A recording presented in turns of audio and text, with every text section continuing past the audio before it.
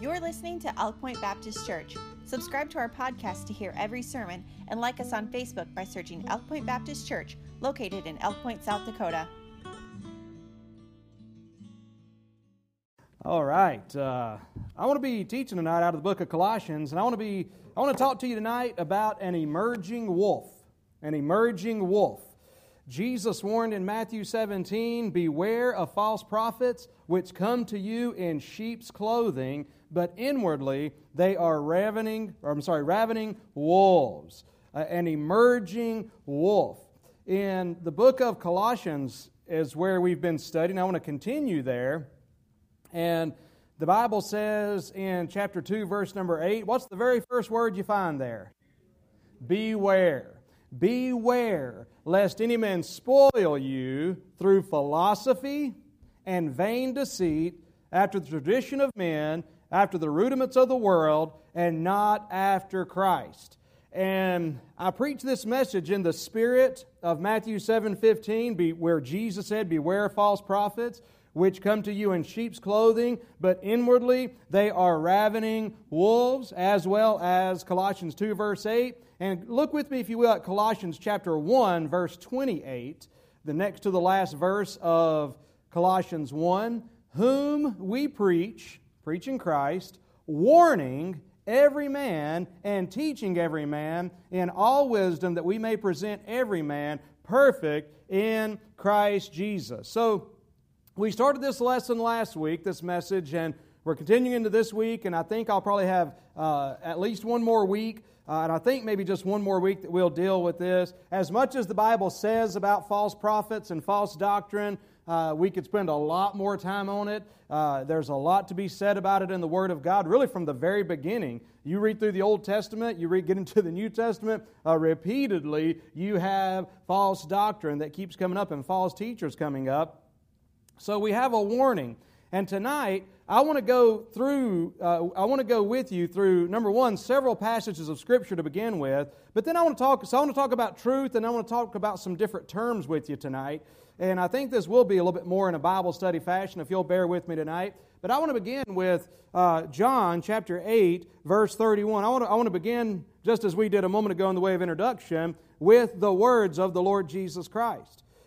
Jesus said this to the believing Jews in John 8:31, "If you continue in my word, then are ye my disciples indeed, and ye shall know the truth." I want to emphasize that. Ye shall know the truth. If you continue in my word, ye shall know the truth, and the truth shall make you free.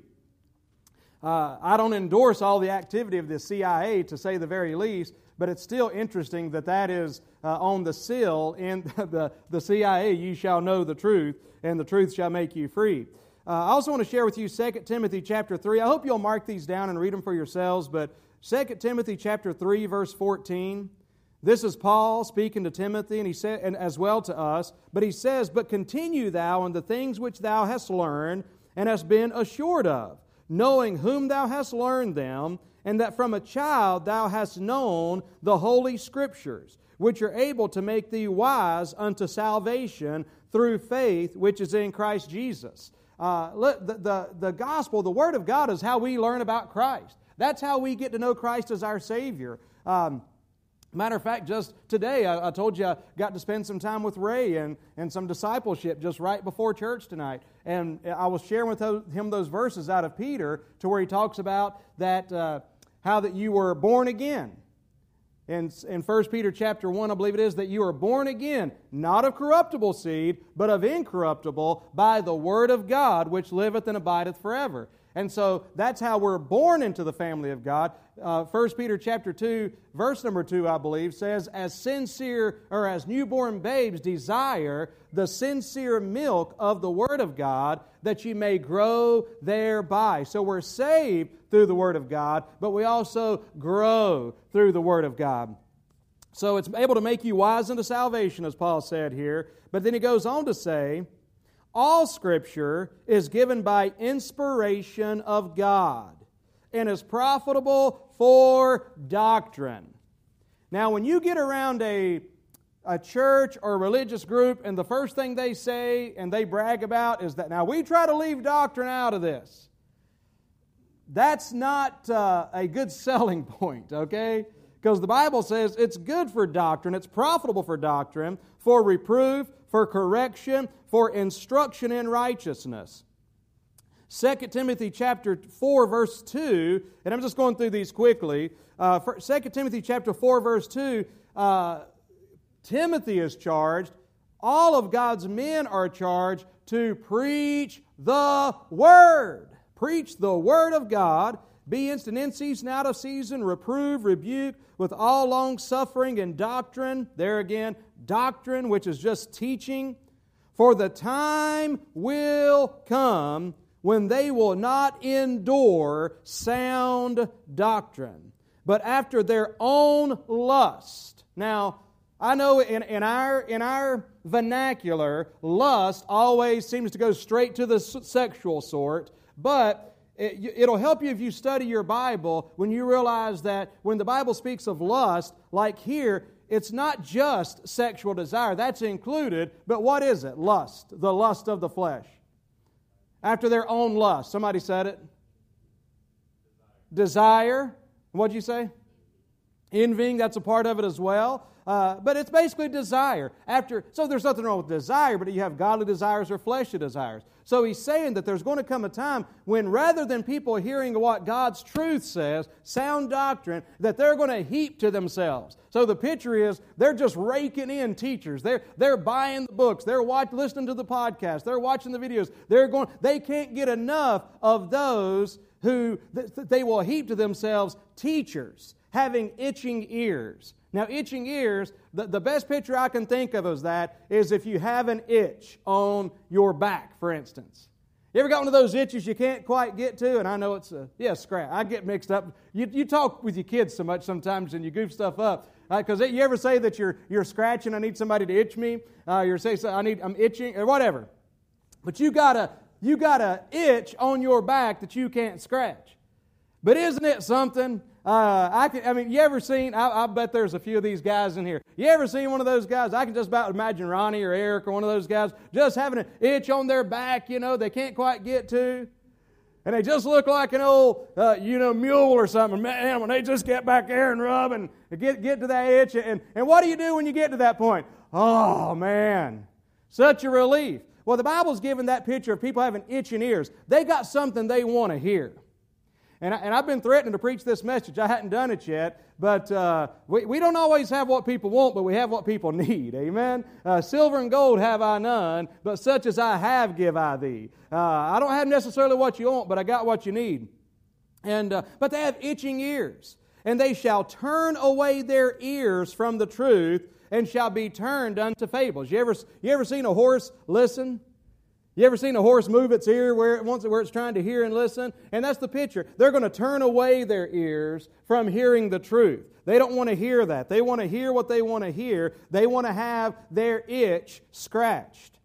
In 1 Timothy chapter 6, verses 3 through 5, the Bible says, if any man teach otherwise, other than what the Bible is teaching, and consent not to wholesome words, even the words of our Lord Jesus Christ, and to the doctrine which is according to godliness, he is proud, knowing nothing, but doting about questions and strifes of words, whereof cometh envy, strife, railings, evil surmisings, perverse disputings of men of corrupt minds, and destitute of truth.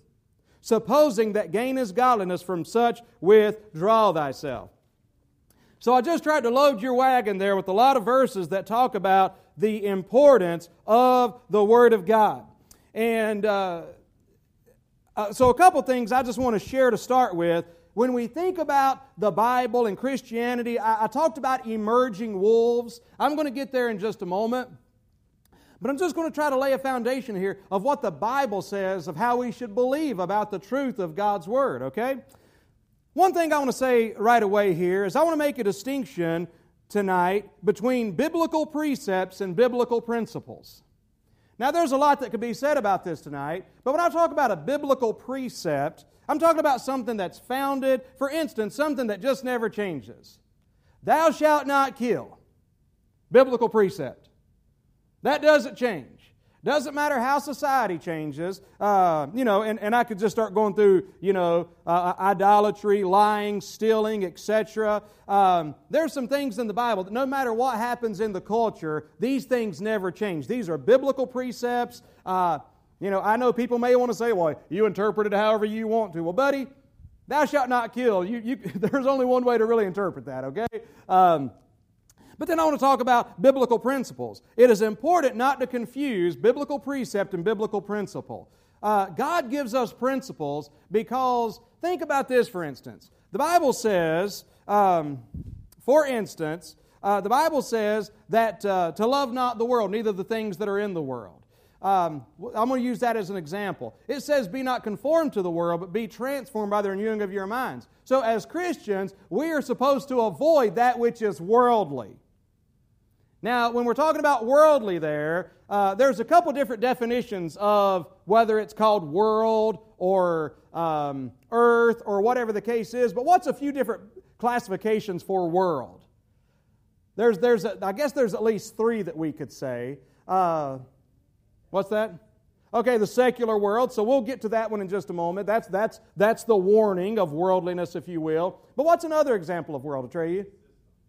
The world system, these kind of go together. We're still with the world system, the secular world. The system is a good way to describe the world and worldliness. I'm fishing for a world that's not bad.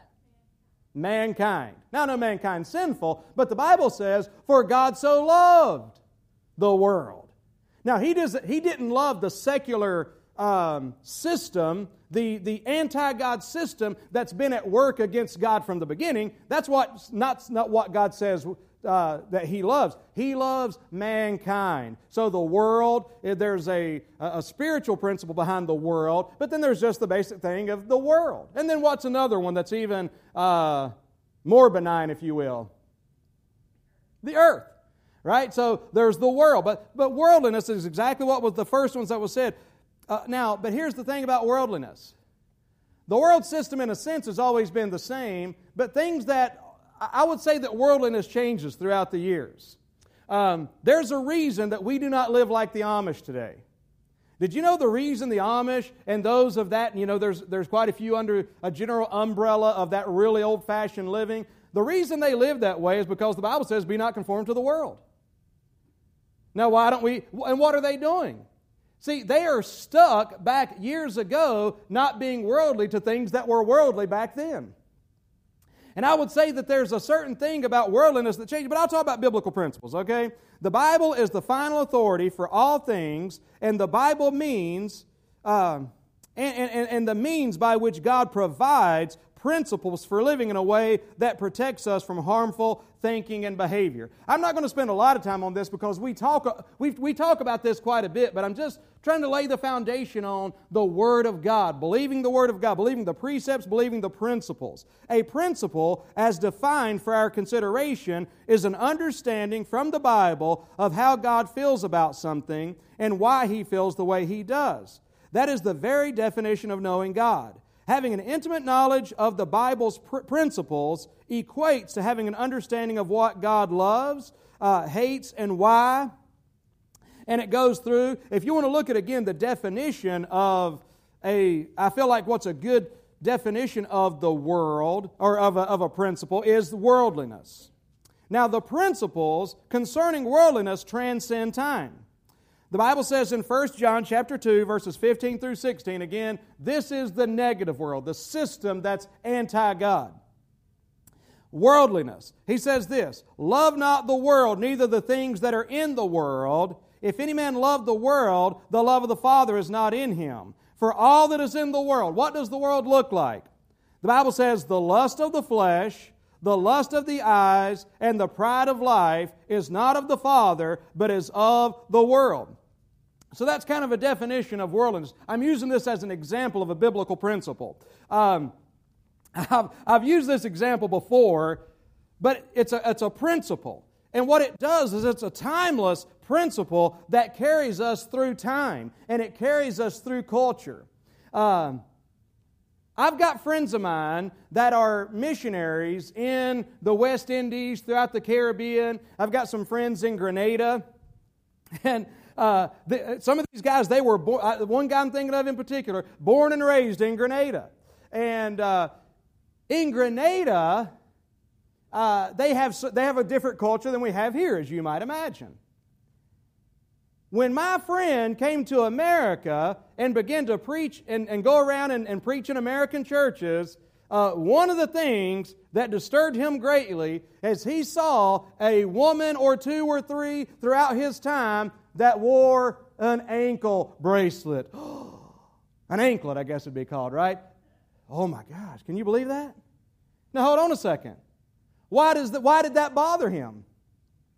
Is there anything biblically wrong with an anklet? Ladies, is it an anklet or an ankle bracelet? Doesn't matter. Okay. I don't want to sound like a total idiot. And that's my wife. She could be trying to set me up to sound like an idiot, all right? You never know. Thank God for her. But an anklet. Okay? Anything biblically wrong with that? Here's the thing. Why did he have trouble with it? He grew up in Grenada his whole life. And you know the kind of women who wore anklets in Grenada? That's advertisement. That lets you know they're for sale. So he gets to America, and his first thought is like, dude, that prostitute was up there just singing a special. That prostitute, the preacher's wife is a prostitute. Whatever the case may be, that looks bad, right? Here's my point. Worldliness, all right, is an example. It's the principles transcend culture and transcend time. Now, would you say, based upon that it would be inappropriate, perhaps wrong, for you ladies to wear an anklet if you were to go to Grenada? Now, this is 20 years ago. This may have changed, but 20 years ago, would you say that it would be wrong for you to go to Grenada wearing an anklet? Sure. Yeah, and of course, if you knew why, I mean, but that's just simply the point. Now, is it wrong for you to wear an anklet in America? No.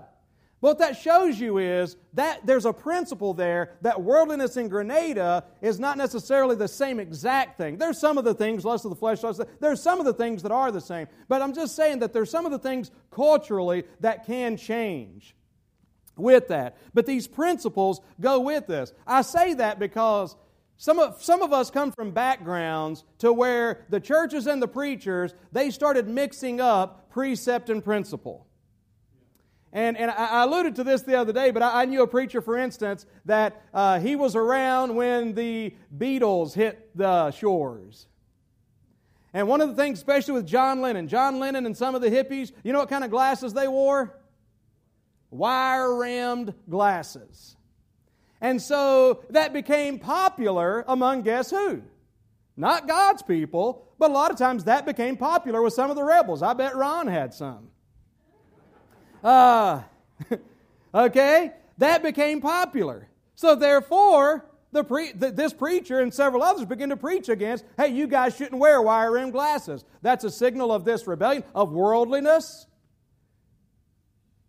And that's a preference now. But again, let's go back to that time. If literally within the culture of that time, if it was generally accepted that you saw somebody with wire-rimmed glasses, you knew they were a hippie. And if you didn't want to be identified as a hippie, you knew maybe I shouldn't wear wire-rimmed glasses, okay? So that's understandable for then, arguably. You may say, I don't think it's ever, but I'm just trying to give an example.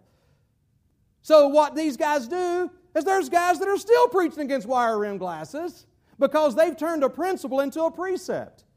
You see what I'm saying? There's a lot of different examples about this. I'm not going to spend a lot of time on it tonight. But I'm just trying to say that there's biblical precept, there's biblical principle. But the bottom line is we have the Word of God for today, and we have the biblical precepts, we have the biblical principles that we can live by. Here's another thing, by the way, about, here's another one. Biblical, I don't even know if this is really even a principle. This wouldn't even fall in that category. But I was thinking about the time, beware. I have these conversations. Let me back up here. I'm trying to get to an emerging wolf. And I bet if I looked at my clock, it would be 8 o'clock already. I don't know. This is how it goes for me, okay? I have these conversations because I'm trying to get to the point of warning you about these emerging wolves. that there's wolves in sheep's clothing out there. There's doctrine, there's false doctrine that can be very tricky that you need to avoid, okay? And I need to avoid. I'm trying to get to that point. I'll be in conversations with pastors who are having their young preachers or preachers that are out of their church that are beginning to follow some of these trends of the emerging church, such as universalism and extreme pragmatism and some of these other things that we'll define just in a moment, some of these postmodern ideas. But while they're talking about some of these ways these guys are departing, they'll say, yeah, man, he seems like he's departing from, the assurance of Scripture, the Scripture being clear. Jesus, all that he said about the truth that we started off with, he's starting to do that. And they took Baptist off the sign. And then he'll say, and he's talking Universalist talk now. And he's not wearing a tie in the pulpit anymore. And I'm like, oh, bad. Okay, whatever. Bad. You see what I'm saying?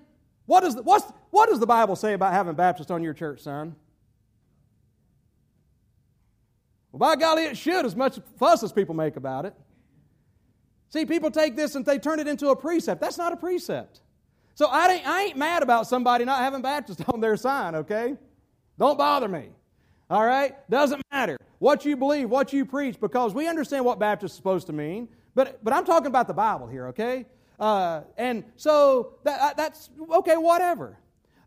Same thing with the tie and the jacket and the suit and everything. Yeah, he's not even wearing a tie anymore. Okay. We know what the Bible says about a man wearing a tie when he's in church. I mean, by golly. Anyway, I'll spend enough time on that, but I'm just simply trying to tell you that we've got to make sure that we're standing on biblical precept and biblical principle. But I'll give you another one to where there's room to agree, or room to disagree for that matter. We're obviously a little more conservative with our music here than some other places. Now, I really do think that you take the principle of love not the world, be not conformed to the world. I believe that applies to the music world. I really do. But here's the thing about it. I believe what the principle does is it leaves room for disagreement. It leaves room for argument.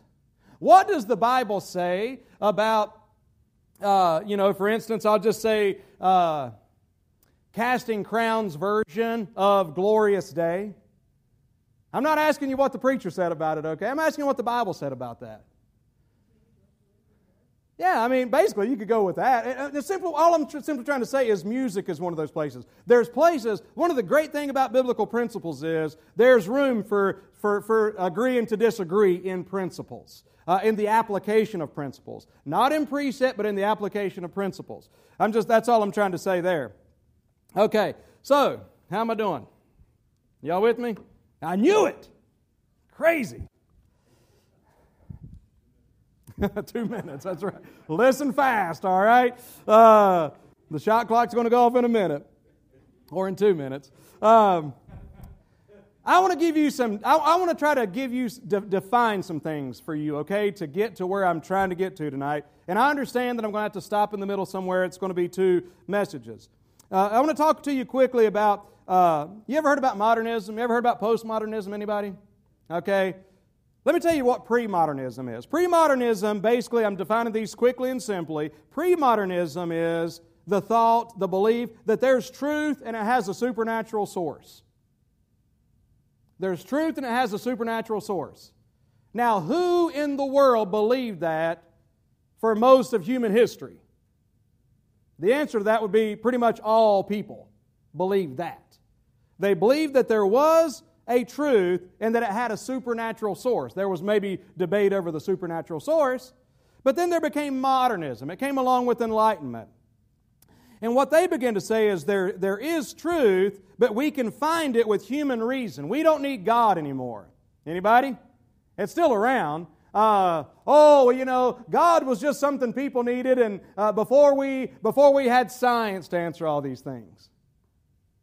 You're pretty ignorant, okay? But I'm going to be nice about telling you you're ignorant because you are ignorant and I want to win you. But buddy, just study a little bit. And you'll find out differently than that, okay? You'll find out that science, history, you'll find out that, geography, we bring in thermodynamics as far as science is concerned, and buddy, we're not talking about now we're believing in God less, we're believing in God more. When we read the oldest book in the Bible, and it's telling us things that were just discovered the last century, we start saying, okay, never mind. We know that some people may have used some form of God to define, what they couldn't explain, but we know that our God does explain that. But anyway, I'm not going to get into all that. By the way, though, you want to know what came along with modernism? Knowledge and wisdom without God, man's reason? Fascism? Nazism? Communism? Those are some of the products of roughly 250 years of modernism. All right? And there's a lot more I could say about that, but I'm not going to. But now I'm going to talk about postmodernism for a minute. Postmodernism is this thought: there may be truth, but we can't know it. There may be truth, but we can't know it. Postmodernism denies universal truth. Truth is how each individual feels about things. Does that sound familiar? Truth is how each individual feels about things, not how they really are. That's your truth. Your truth is if you jumped off the building, you would fall and get hurt. My truth is I don't believe in gravity. So I jump off the building, and this is how much smarter these people are than us, by the way. We jump off there, we get hurt. They jump off there, and I guess they float the other direction or something. That's their truth. So postmodernism thinks there may be a truth, but, who knows? It's up to each person to define that. So there's no exclusive. When we come to the gospel, that means there's no exclusive gospel. The facts of Christianity must be redefined by new vocabulary in preaching, writing, and worship. And this is wrong-headed ideology. Postmodernism says that you have your truth, I have my truth, everybody has his own truth. Truth is whatever you think it is, whatever you want it to be. It's intuitive. It's it's from experience, experiential, but it's not universal and it's not knowable. Brian McLarkin claims to be a preacher of the gospel, but Brian McLaren, he claims to be a preacher of the gospel, but he's actually a preacher of a false gospel, and he says that ambiguity is a really good thing. In other words, ambiguity, just like it may be, it may not be, who knows, whatever. He says that's a really good thing when it comes to the Bible. Now, what is the deal? If everybody has their own truth, just bear with me, don't get too hung up on that, I'm going to come back to it. If everybody has their own truth, and there's no universal truth, the only thing that's left is a real popular word, and that's called tolerance.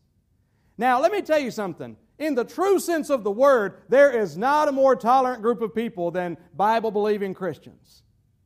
We believe in tolerance. We love people.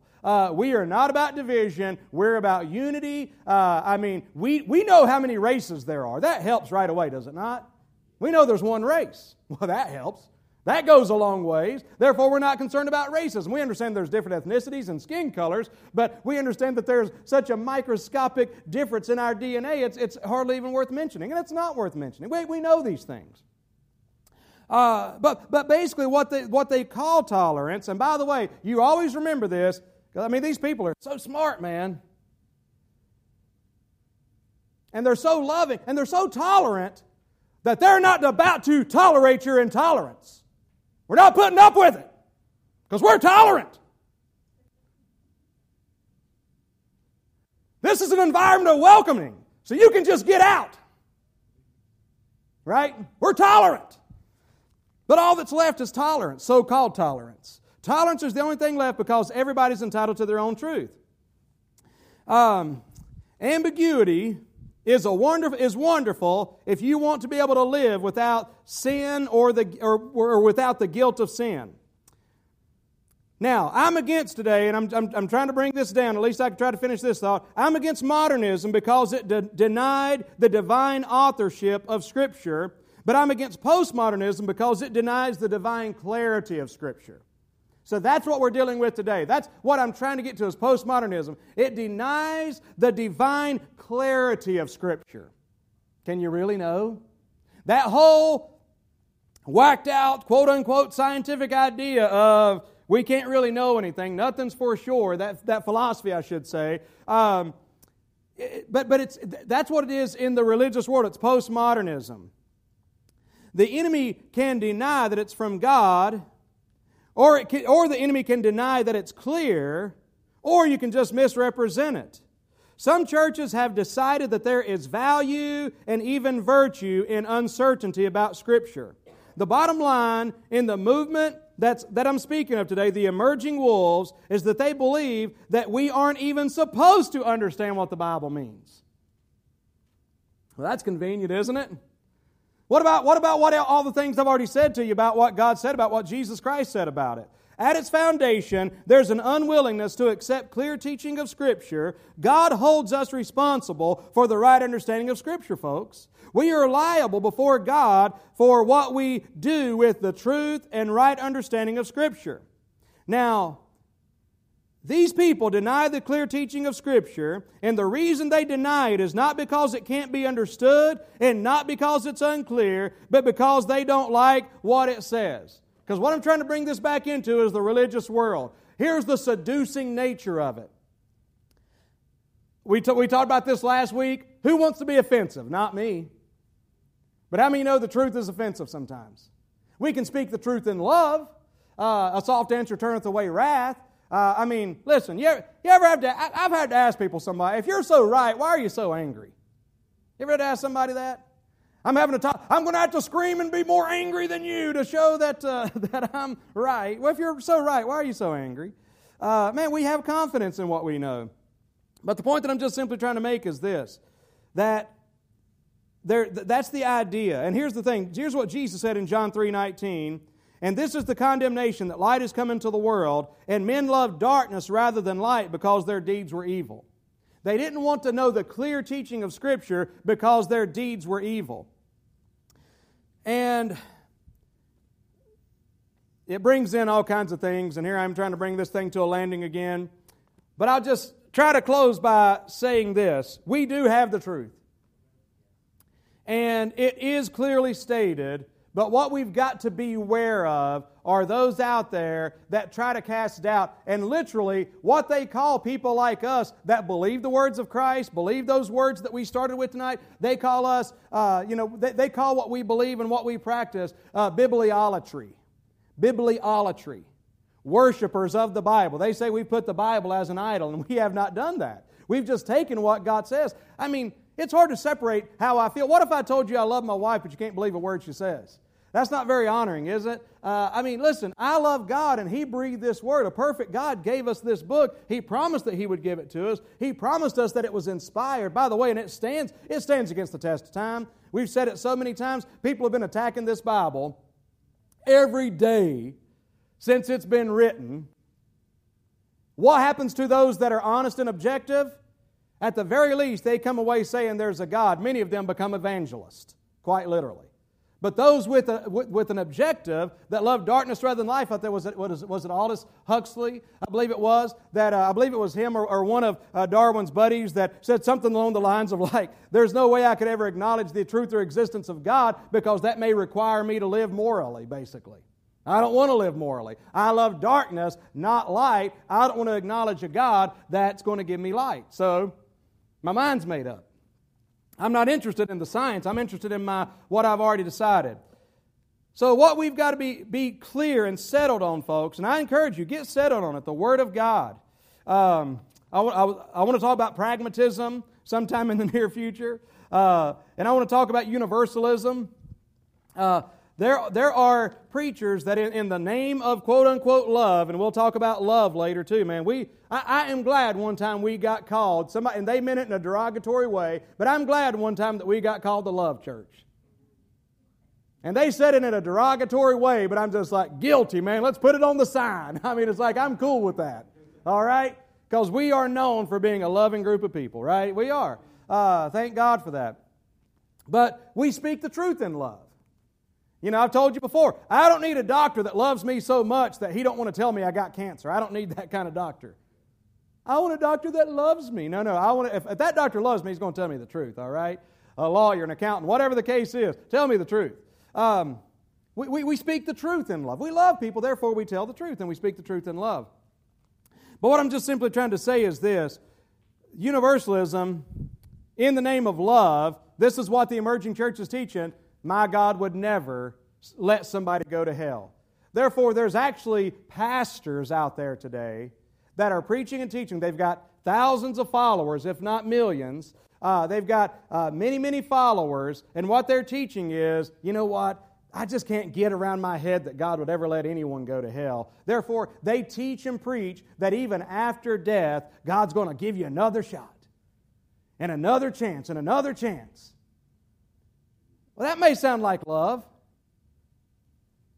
But the whole thing about postmodernism, it goes back even to the way the world teaches it, does it not? If I'm the one who declares what's right and wrong, by the way, does that sound familiar? Ye shall be as gods, knowing good and evil. We talk about that in the world all the time. If each person can declare what's right and wrong, that person gets to be God. And it's the same way within the Christian world. If I get to claim, well, you know what, I don't think my God, blah, blah. Well, what does the Word of God say? Does God want anybody to go to hell, by the way? You look at the cross and tell me if God wants anybody to go to hell. He did that for every person because He loves every person. And if a person goes to hell, it's going to be over the cross. And it's going to be denying the love of God. And I'm just simply trying to tell you today that we need to be aware. There's a lot to be aware of. Hopefully I told you enough tonight to get you to look into some of these things, but we'll get back more on that next week. Amen? All right. That 2 minutes went really fast for me, I'm telling you. All right. I think I'm going to go ahead and close out, all right? If you have any questions or comments or anything that you want to have, any questions for me, any statements, I'll let you, come to me and we can talk about them. But I want to allow other folks to go. So why don't we just close tonight in a word of prayer? Thank all y'all for being here, amen? And we got some first-time visitors. Be sure and make them welcome if you haven't already. And let's go ahead and pray. Father, we love you tonight.